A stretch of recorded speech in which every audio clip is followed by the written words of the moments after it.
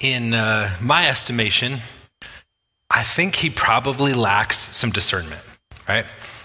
There's this guy in the Old Testament named Joseph, and it's clear from the outset that Joseph is his father's favorite.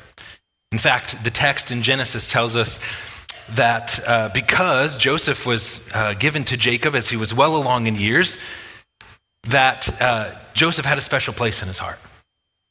And I don't know if Jacob just loved family conflict or what, but he decides in all that wisdom to give Joseph what we often call, when we tell the story to kids, the coat of many colors, right? Now, a coat of many colors like this is expensive because dye was not readily available, and so this was a significant gift to Joseph. Now, Joseph is already unliked by his brothers, right? Because he's clearly dad's favorite. And what happens as the story unfolds is that Joseph starts to have these dreams that are prophetic. He doesn't know it yet. But in Genesis 37, he has this dream that sheaves of wheat that are his representative of his brothers bow down to him. Now, here's just a family coaching moment. If you have a dream that your siblings are bowing down to you, I wouldn't go tell your siblings, I had this dream and you were worshiping me. Literally the text, if you read Genesis 37, it says, and they hated him all the more. That's not how you begin a good season of someone's story, right? They hated him all the more. He has not one, but two dreams where his family bows down to him. And his brothers, like the sibling rivalry just keeps ratcheting up. And finally they get to this place where the brothers are out in the field watching the flocks. And Jacob says to Joseph, I want you to go check on your brothers. And in Genesis 37, verse 19, we pick up that story. This is the brothers as they see Joseph coming. Here comes that dreamer, they said to each other. Come now, let's kill him and throw him into one of these cisterns and say that a ferocious animal devoured him. Then we'll see what comes of his dreams. When Reuben heard this, he tried to rescue him from their hands. Let's not take his life, he said. Don't shed any blood. Throw him into this cistern here in the wilderness, but don't lay a hand on him. Reuben said this to rescue him from them and to take him back to his father. So when Joseph came to his brothers, they stripped him of his robe, the ornate robe he was wearing, and they took him and threw him into the cistern. The cistern was empty, there was no water in it. As they sat down to eat their meal, they looked up and saw a caravan of Ishmaelites coming from Gilead. Their camels were loaded with spices and balm and myrrh, and they were on their way to take them down to Egypt. Judah said to his brothers, what will we gain if we kill our brother and cover up his blood? Come, let's sell him to the Ishmaelites and not lay our hands on him. After all, he's our brother, our own flesh and blood. And his brothers agreed. Now, this is just a bizarre part of the story, right? They see Joseph coming, and so they take his coat of many colors off, and they throw him into the cistern, and I found this so just weird. They ate lunch. Did you notice that? Like, they threw their brother into a pit, and it's like, man, after stealing his robe and throwing him in the pit, I'm hungry. You hungry? Let's eat lunch. So literally, they're eating lunch while their brother is sitting in the cistern, and I don't know how close they are. Maybe they're in earshot, and so Joseph can hear their conversation. Number one, imagine the traumatic nature of already having your brothers attack you, take off this robe that they know is of significance to your family, and then they throw you in a cistern. Already that's traumatic, but maybe he can hear their conversation, and one of his brothers goes, we could kill him, but we don't get anything from that. And they see this caravan of traders, and they go, why don't we sell him into slavery? And there's a cold heart, like they're literally eating lunch with their brother in a pit, like, we're not going to benefit if we kill him, let's sell him. This whole thing is like family trauma and family conflict. And so they sell Joseph into slavery. Now, if you read the story, you know that for Joseph, he enters a season of significant challenge and significant suffering. For a while, he becomes a well-known servant in the house of a well-known man named Potiphar, until he's falsely accused of trying to rape Potiphar's wife. She actually tries to seduce Joseph, but when he flees and runs away, she steals his cloak and frames him for this crime. Joseph spends years in prison, in an Egyptian prison. After he is finally released by the grace of God, he finds favor with the Pharaoh as he interprets one of the dreams for the Pharaoh, and Joseph rises to a significant position of power influence in Egypt because he warns Pharaoh of a famine that's coming as he interprets Pharaoh's dream. Now, as the story continues, there's this moment where Joseph he's second in command in all of Egypt, right underneath the Pharaoh, and the famine has struck the land. Now, Joseph's brothers, In this season of famine, they turn to Egypt because under Joseph's leadership, Egypt is the only place that actually has food. And so they become a resource to the entire Mediterranean world, basically. So Joseph's brothers, they're desperate for food. They come to Egypt, and lo and behold, later in Genesis, there's this moment where Joseph's brothers are standing in front of Joseph, who's now sitting on a throne, and you can imagine what's going through Joseph's mind. Right? It seems like a moment ripe for revenge. He's sitting in a position of power. His brothers are in a place of need. They don't even recognize that it's him yet. And here's what I want you to do. I want you to place yourself in the story and go, how would you respond? Now, one of the things I've noticed about our culture is we love a good revenge story. Look at how many of our movies are about revenge and how many of our movies have us rooting for really somebody who's doing ethically terrible things, but because they're taking revenge on the bad person, we find ourselves rooting for these people in these morally compromised moments because we love to see revenge happen. Now here's Joseph. He's in a position where he could take revenge. How would he respond? How might you respond? So here's my question this morning, church. In a culture consumed by revenge and retribution, how do we walk in the way of forgiveness? In a culture consumed by revenge and retribution, how do we walk in the way of forgiveness? Now, here's the reality in Scripture. As followers of Christ, we are called to forgive. Last week, we ended looking at Ephesians chapter 4, verse 32. Let me just read that again for us. Ephesians 4:32 says this, "Be kind and compassionate with one another, forgiving each other just as in Christ God forgave you." Likewise, in Colossians 3, and this is all over the New Testament, Colossians 3:13, "Bear with each other," Paul says, "and forgive one another. If any of you has a grievance against someone, forgive as the Lord forgave you." And over all of Scripture is this call for the people of God to be a people who live and walk in the way of forgiveness. Now, as we push into this question, the question rises, well, what is forgiveness? Forgiveness is this. To forgive is to release an offense and no longer hold it against the offender, but rather to walk in the way of love for them. Let me say that again. To forgive is to release an offense and no longer hold it against the offender, but rather to walk in love for them. And I don't know about you, but I struggle with this idea of forgiveness. And part of it, I think, we struggle with forgiveness because we have these misperceptions of what forgiveness is. Here's what forgiveness is not. Forgiveness is not simply forgetting, right? And how often do we hear that phrase, well, you just have to forgive and forget? As we walk through Scripture, I think you're going to see, church, nowhere are we called to just forget that bad things happen. And yet in forgiveness, we feel like, well, if I'm forgiving, isn't that just a place of passivity? And am I just supposed to pretend like an offense didn't happen? Forgiveness is not denying that something wounding took place. Forgiveness is not passivity. Forgiveness does not overlook the offense. It's this decision in the grace of Jesus Christ to say, yes, this hurts. Yes, I'm wounded, but I'm choosing by the grace of God not to hold it against you as something you need to repay me for. So how is forgiveness possible and why should we forgive? Let's look at Matthew 18, at this teaching of Jesus. Matthew 18, beginning in verse 21. Then Peter came to Jesus and he asked, "Lord, how many times shall I forgive my brother or sister who sins against me? Up to 7 times?" Jesus answered, "I tell you, not 7 times, but 77 times. Therefore, the kingdom of heaven is like a king who wanted to settle accounts with his servants. As he began the settlement, a man who owed him 10,000 bags of gold was brought to him. Since he was not able to pay, the master ordered that he and his wife and his children and all he had be sold to repay the debt.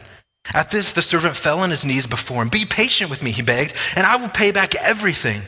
The servant's master took pity on him, canceled the debt, and let him go. But when the servant went out, he found one of his fellow servants who owed him 100 silver coins. He grabbed him and began to choke him. 'Pay back what you owe me,' he demanded. His fellow servant fell to his knees and begged him, 'Be patient with me, I'll pay it back.' But he refused. Instead, he went off and had the man thrown into prison until he could pay the debt. When the other servants saw what had happened, they were outraged and went and told their master everything that had happened. Then the master called the servant. 'You wicked servant,' he said. 'I canceled all that debt of yours because you begged me to. Shouldn't you have had mercy on your fellow servant just as I had on you?' In anger, his master handed him over to the jailers to be tortured until he should pay back all he owed. This is how my heavenly Father will treat each of you unless you forgive your brother or sister from the heart." What a parable. And then it starts with Peter, who asks this question of Jesus. He goes, Jesus, how many times do I need to forgive my brother or sister? And if you read the Gospels, I both love and feel bad for Peter. Peter's the guy who's always trying to get it right. He wants to be a man who appears to have substance and depth. And so he goes, Jesus, how many times should I forgive my brother or sister? Should I forgive them 7 times? Now, Peter's not just making up a random number. In the Talmud, which is actually I have it in my office. It's 30 volumes of the rabbinical tradition passed down from the Babylonian exile up until the time of Jesus. There's this teaching in the Talmud that says, from a rabbi, if your brother or sister sins against you, forgive them 3 times. Now, Peter, he's astute, and he knows, okay, Jesus is pretty merciful. He goes, I'll double it and add 1. The number 7 has significance in Jewish culture and context. It's a number of perfection. It's a number of wholeness. And so Peter goes, I know the answer. Jesus, I should forgive my brother 7 times. And I think Peter's inside is like, I got it. This is the right answer. I'm so good at this. And Jesus goes, he goes, Peter, not 7 times, but 77 times. Now, Jesus is not saying like you should have a clicker. Click. Like when somebody offends you, you're like, bro, you're on number 60. You've got 17 left and then we're done. Right? That's not what Jesus is saying. When Jesus says the number 77, he's saying, Peter, stop keeping score. He's saying, Peter, don't keep a tally of how many times you've forgiven your brother or sister. What he's saying is that forgiveness is to be a continual pattern. It is the disposition of who we are and how we live. And then Jesus tells this parable, right? And the parable begins with this phrase, as many of the parables do, the kingdom of heaven is like. Read through Matthew sometime, and as you read the parables, notice that Jesus begins most of them with that phrase, the kingdom of heaven is like. And when Jesus uses that phrase, he's saying, here's what God is like. When everything is rightly submitted to the rule and reign of God, here's what it's like. The kingdom of heaven will look like this.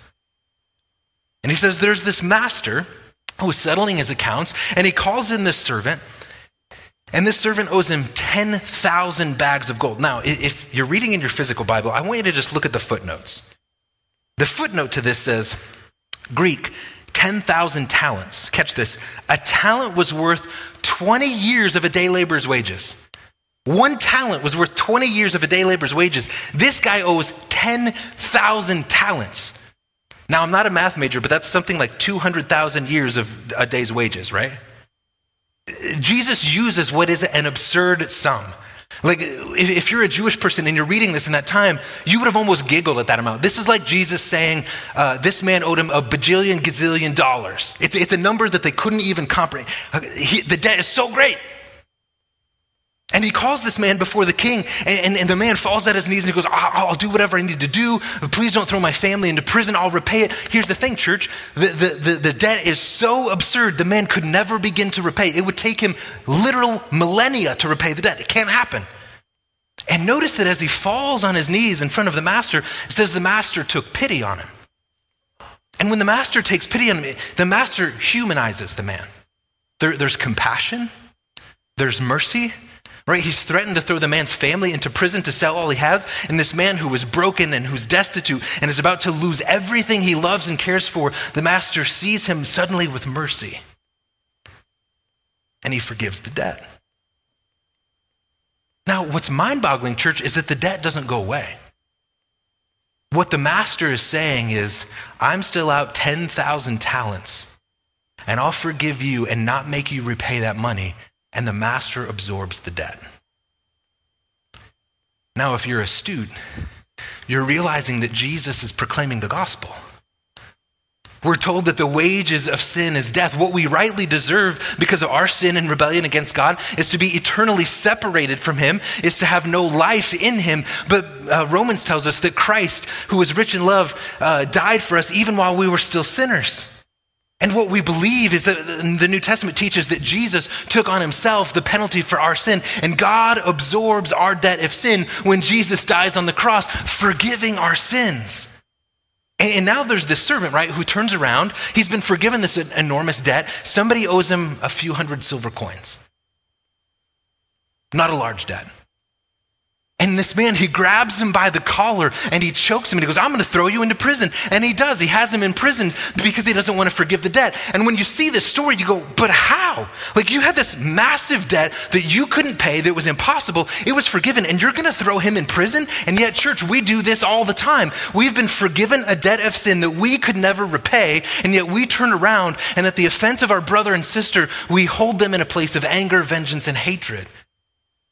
And the same kind of ridiculousness that you see this a man interacting with in this parable is the same kind of like absurdity that we have to see in our own life when we refuse to walk in the way of forgiveness. And here's the reality of this parable. When we encounter God's forgiveness, we become forgivers. Did you notice Jesus' warning at the end of the parable? He says, in his anger, the master handed him over to the jailers to be tortured. And catch this, this is how my heavenly Father will treat each of you unless you forgive your brother and sister. Now, Jesus is not saying that God's ability to forgive us depends on our ability to forgive other people. That would make salvation works-oriented. What Jesus is saying is when you refuse to forgive your brother and sister, you are demonstrating in your life that you have failed to receive the grace, mercy, and love that God has so freely offered you. Because when you encounter the transformative forgiveness and mercy of the God of all the universe, your life will be transformed. You want to know if you are walking in Jesus? How is your forgiveness? The way that we forgive and walk in mercy is demonstrative of the transformative power of Jesus Christ in our lives. So let's talk about the dimensions of forgiveness that are fleshed out in this. Right, we talked about Ephesians 4:32, forgive one another just as in Christ God forgave you. The biblical passages on forgiveness always are rooted in God's forgiveness of us. And so as we talk about forgiveness, there are three dimensions to forgiveness. The first is the vertical dimension of forgiveness, and it's recognizing that God in Christ Jesus forgives us. And so there's this vertical forgiveness of God to us as his people. God sent his son Jesus to die on the cross, paying the penalty for our sin. We then, church, we have to do the internal work of repenting, of receiving and responding to God's grace. And what happens is that when we encounter that forgiveness, we are transformed. We are not the same. We become a new kind of people. And what happens then is it opens up this horizontal forgiveness. When we have been forgiven and we have repented and received that forgiveness, we are able to offer human forgiveness of other people that is directly rooted in God's forgiveness of us. And the hope is that there can be repentance and reconciliation and new relationship. But all of that is rooted and goes back to the beautiful reality that God has first forgiven us. Couple more passages and some observations about forgiveness. Mark 11:25, Jesus says, and when you stand praying, if you hold something against someone, forgive them so that your Father in heaven may forgive your sins. So Jesus says you're in a moment of worship and you're praying and you remember that your brother has done something to offend you. He says, forgive him. Offer that forgiveness. Luke 17:3-6, Jesus says, so watch yourselves. If your brother or sister sins against you, rebuke them. And if they repent, forgive them. Even if they sin against you 7 times in a day and 7 times come back to you saying, I repent, you must forgive them. The apostle said to the Lord, increase our faith. He replied, if you have faith as small as a mustard seed, you can say to this mulberry tree, be uprooted and planted in the sea and it will obey you. Now notice that Jesus tells the disciples to watch themselves. The disciples, when they hear this teaching on forgiveness, they say, Lord, increase our faith. Let me make some observations about this. Number 1, forgiveness requires God's grace and mercy to help us.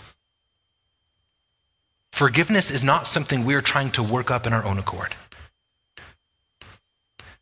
When we're faced with the responsibility to forgive, I don't try to go, okay, I'm going to try really hard to forgive. No, my posture is one of, Jesus, Son of David, have mercy on me.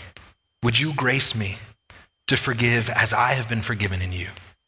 And notice the disciples, when they hear this teaching, they say, Lord, increase our faith. They go, we believe, but Jesus, this is asking a lot. You want us to forgive when we've been wronged? When our brother, even 7 times, you want us to continue to offer forgiveness? And the disciples' response, I think, should be our response. Lord, help me. Lord, increase our faith. And notice too, Jesus warning to them, he says, watch yourselves. Tim Keller, in his book, Forgiveness, he says this about this passage in Luke. He says, when Jesus says to those wronged, watch yourselves, it means we should assume that we're more resentful and less forgiving and more controlled by what we've done to us than we think we are. I thought that was powerful. Jesus is warning the disciples, watch your lives. Be careful what takes root in your heart. Be quick to be a people who offer forgiveness. Second observation about forgiveness. Forgiveness is not optional. Right? You look at the parable of the unmerciful servant, you look at Jesus' teaching in Mark, you look at Jesus' teaching in Luke, you look at Peter's teaching, or Paul's teaching in Ephesians and Colossians that we read earlier. In none of those passages do you see if you don't feel like it, don't worry about forgiveness. No, forgiveness is not optional for the Christ follower. If you are rooted in relationship with the God of the universe who has forgiven us in Christ Jesus, forgiveness becomes who we must be in Christ. Forgiveness is not something that we get to take off the table. Where we are not living out forgiveness, we are living directly in disobedience to God's word. Third observation about forgiveness, we must watch our heart and life closely. To be intentional that no bitter root takes hold. That resentment doesn't callous our heart against forgiveness. So here's the question again. How do we do this? How do we begin to respond in forgiveness? Let's look at the story of Joseph. Genesis chapter 50. It says, when Joseph's brothers saw that their father was dead, they said, it may be that Joseph will hate us and pay us back for all the evil that we did to him. Now remember, they threatened to kill him. They threw him in a cistern. They sold him into slavery. You can understand why when their father dies, they're worried that they're going to get Joseph's revenge. And now Joseph is a ruler in Egypt. He is a man of significant authority. He can have them killed. He can do whatever he wants. Verse 16, so they sent a message to Joseph saying, your father gave this command before he died. Say to Joseph, please forgive the transgression of your brothers and their sin, because they did evil to you. And now please forgive the transgressions of the servants of the God of your father. Joseph wept when they spoke to him. His brothers also came and fell down before him and said, behold, we're your servants. But Joseph said to them, don't fear, for am I in the place of God? As for you, you meant evil against me, but God meant it for good, to bring about that many people should be kept alive as they are today. So do not fear, I'll provide for them and your little ones. Thus he comforted them and spoke kindly to them. There's so much here that I just find mind-boggling. They literally wanted to murder Joseph. And notice how he responds. Number one, and this is how we should respond, Joseph reacted with humility. They're nervous. Joseph is going to return evil to us. And notice Joseph's words. He says, am I in the position to act as God in this place? And part of me goes, Joseph, you rightly deserve, give them some revenge. And yet Joseph says, I'm not going to stand in judgment over you. And sometimes, church, when we are hurt or wounded or offended, where our pride, our ego has been hurt, wounded, or offended, sometimes our lack of forgiveness is driven by the shame of what happened in the offense. And so we want to get even because we think somehow that will make me not feel as shamed or broken about this thing. The problem is revenge never results in healing. Revenge never results in anything holistic. In fact, as James said last week, anger does not bring about the righteous life that God desires. And yet Joseph reacts with godly humility, saying, I'm not going to stand in judgment over you. Part of what's happening then is that Joseph is surrendering justice to God. There's this element where he's saying, I trust God's justice for you, and I will not be the arbiter of this justice on God's behalf. Secondly, how do we forgive? React with humility. Secondly, it's okay to recognize the offense. Did you notice what Joseph says in verse 20? He says, as for you, you meant evil against me. Joseph doesn't say, it wasn't a big deal. Joseph doesn't pretend that it didn't happen. Joseph doesn't pretend that it hurt. By the way, did you notice that Joseph broke down and wept? I think partly Joseph weeps. He's grieving the loss of his father. I think partly he weeps because this place of brokenness in the life of him and his brothers is still so raw. And yet when Joseph comes down to it, he reacts with humility and he doesn't say, it's fine. He doesn't say it was no big deal. He goes, no, what you did was evil. And in that, Joseph is drawing a boundary saying, this is unacceptable. This isn't something that can continue. What you intended to do was in fact evil. It's okay to recognize the offense. 2, Joseph rests in God's redemptive purpose. Notice what he says again in verse 20. He says, what you meant for evil, God meant for good, to bring it about that many people should be kept alive. It was because of Joseph's leadership in Egypt that the famine didn't take the lives of hundreds and thousands of people. And what I find fascinating here is Joseph recognizes you meant evil for me, and yet God was able to bring redemptive possibilities out of what you meant for evil. And there is a surrender here for Joseph to recognize, yes, this thing that happened wasn't right, it wasn't good, it was meant for evil, and yet God was able to redeem it and in his sovereignty to bring good out of it. And so where Joseph reacts with humility, he recognizes the offense, but he rests in God's redemptive purpose, which allows him to, number 4, release the debt and forego revenge and retribution. Because Joseph trusts that God is at work, that God will bring justice, because Joseph is able to trust God's redemptive purpose, because he reacts with humility and lets God be God and says, I don't need to revenge myself. He's able to forego revenge and retribution. Did you notice that twice in this passage, he encourages his brothers? He says, don't be afraid. In other words, I'm not going to return evil back to you. And when he not only forgoes revenge and retribution, but number 5, he responds in service to and the good of the other. This isn't just passively saying, I'm going to release the offense. No, Joseph turns around and actively serves his brothers. Listen to what he says. He says, don't fear, I will provide for you and your little ones. And he comforted them and spoke kindly to them. I look at this and I go, what in the world? He comforts his brother. They wanted to murder him and he comforts them. They wanted to murder him and he goes, I'm going to take care of your families. I'm going to take care of your little ones. You don't need to fear. I'm going to serve you. And I go, Joseph, you have power now. You have authority now. Bring revenge, bring justice. But Joseph refuses to let the cycle of evil continue. And here's the challenge, church. Forgiveness means that at some level we bear the cost of the offense. The emotional wounding, the scars are still there. But when we absorb its cost, a cycle of evil stops. Again, Tim Keller in his book, Forgive, he says this. He says, lastly, Joseph says, so then don't be afraid. I'll provide for you and your children. And he reassured them, his brothers, and spoke kindly to them. This is the action step.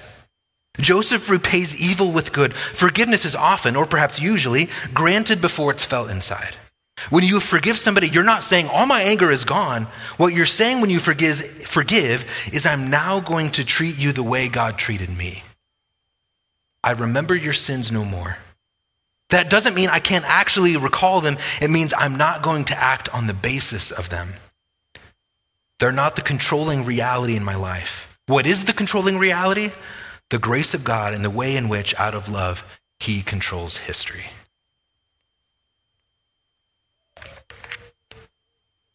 So can we, like Joseph, respond with humility? Recognizing the offense, yes. But resting in God's redemptive purpose, releasing the debt, and actually responding in active love and service to the other?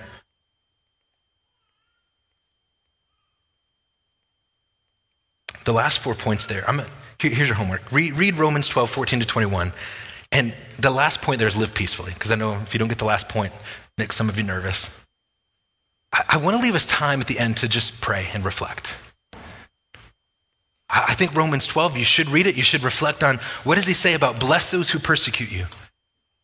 Don't repay evil with evil, but repay evil. I think it's profound. But here's what I want to do this morning. The band is going to lead us in a reflective song of worship.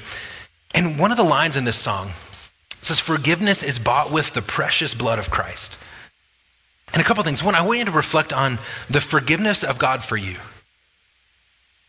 And forgiveness wasn't cheap, right? It wasn't just like God waved a magic wand and said, all is forgiven. No, God sent his son Jesus to die on the cross to bear in himself the penalty for our sin.